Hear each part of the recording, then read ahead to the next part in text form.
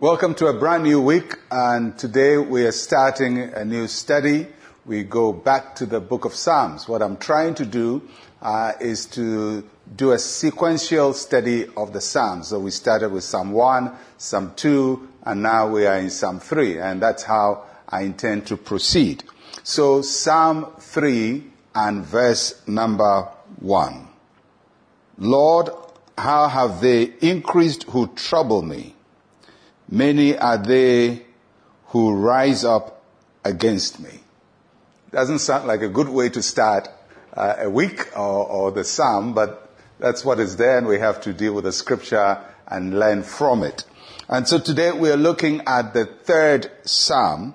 The third psalm is the first psalm in the psalms that is designated as a psalm of David. Psalm 1 and 2 are not designated as a psalm of David, but Psalm 3 is a psalm of David. In all, 73 of the psalms are directly attributed to David.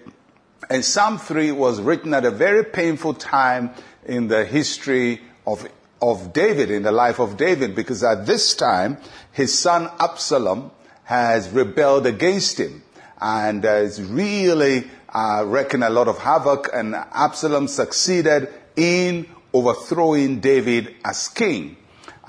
So you can imagine what it feels like to have your own son rebel against you, to overthrow you.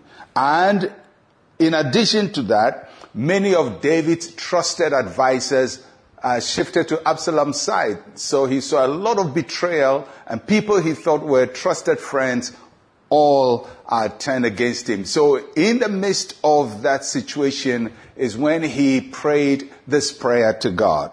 And he begins the psalm with a lamentation, a painful complaint. And he states his situation.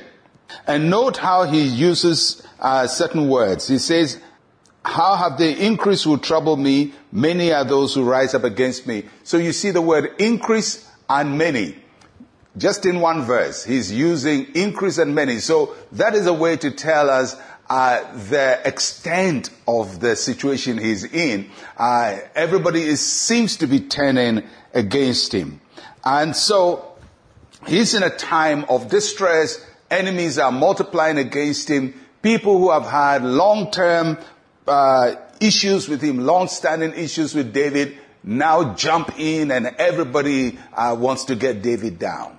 And there are times in our lives, unfortunately, when we get into a situation like David, where we also see almost as if everybody has turned against us. It's not true that everybody has, but that's how it seems. And sometimes you see trusted friends betray you, and you see people popping up from everywhere, and everybody trying to get a go at you. And that is where David finds himself.